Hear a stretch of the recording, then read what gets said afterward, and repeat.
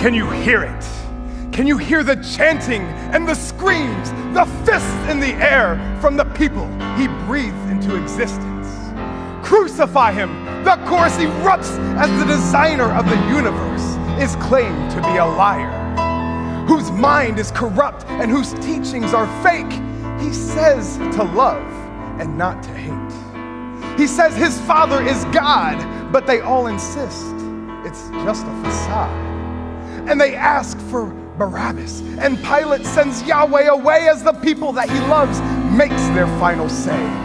Can you hear it? Can you see it?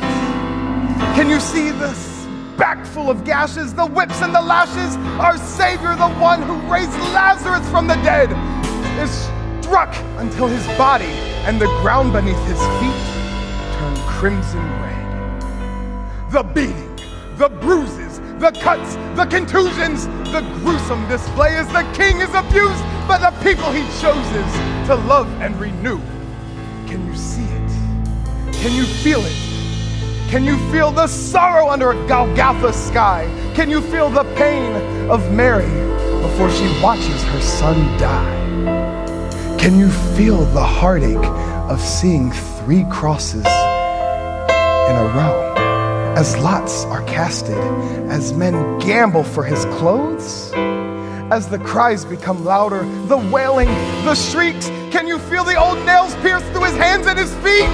Can you feel the crown of thorns placed through his scalp on his head and the gash on his side as his stomach turns red? In the midst of the agony, he still thinks about you as he says, Father, forgive them, they know not what they do. Our Father, our Savior, our Maker, our friend, our King, our ruler, whose love has no end, who's patient, who listens, who cares and defends, and invites you to seek him with the good news he sends.